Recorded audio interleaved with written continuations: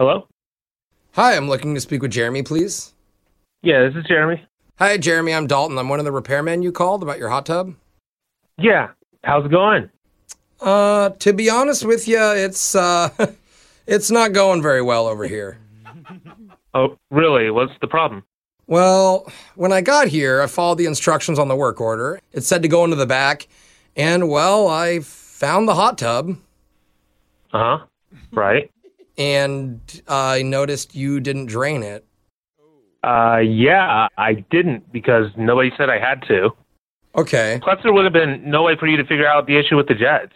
That's understandable, but I had to go, so you just need to call somebody else and they can handle Wait, this. you're not even there anymore? No, I can't be there anymore. I'm sorry. It's just... Dude, you've got to get this fixed. Like, I'm at work. I don't have time to deal with this right now. Yeah. Like, what happened? Well, it's nothing on you. It's hard to say, but I don't swim. What? Yeah. I don't understand why that's a problem, first of all. Well, it's a problem because I can't swim. I don't trust myself in or around water, and What are you talking about? I never learned as a kid, and I got self-conscious about it growing up, so I never took lessons, and here we are. I just don't swim. Dude, listen, it's only a hot tub. You could stand in it. That's assuming you don't fall in, and I mean, especially falling in head first. Wow, I mean, that's danger. Head first. So you really think you're going to fall in head first? Well, look, hey, obviously I have experience. You would be surprised how many times I have fallen into hot tubs. Last week, I was repairing one, and it was only half full. Okay, yours is completely full. I fell in head first. So you're fine then? If being fine is currently having PTSD from it, then yeah, I'm fine, bro. So I don't understand. Well, I fell in and I was trying to get out. My foot kicks the jets button, and now I'm in a whirlpool. I'm like going 360s. That's going to spit me out on the other end. I have no idea what's up, what's down. Calm down, man. Calm down.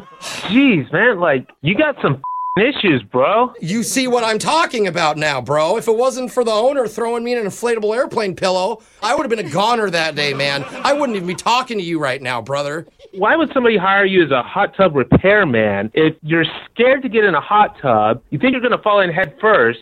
What kind of hot tub repairman are you? Well, it's a good job. The hours are perfect. And I'm one of those people that I'm trying to face my fears in life. I take life by the horns. I'm just not Then go back to my place and fix my hot tub. I have a party this weekend. Wait, what'd you just say? You have a party?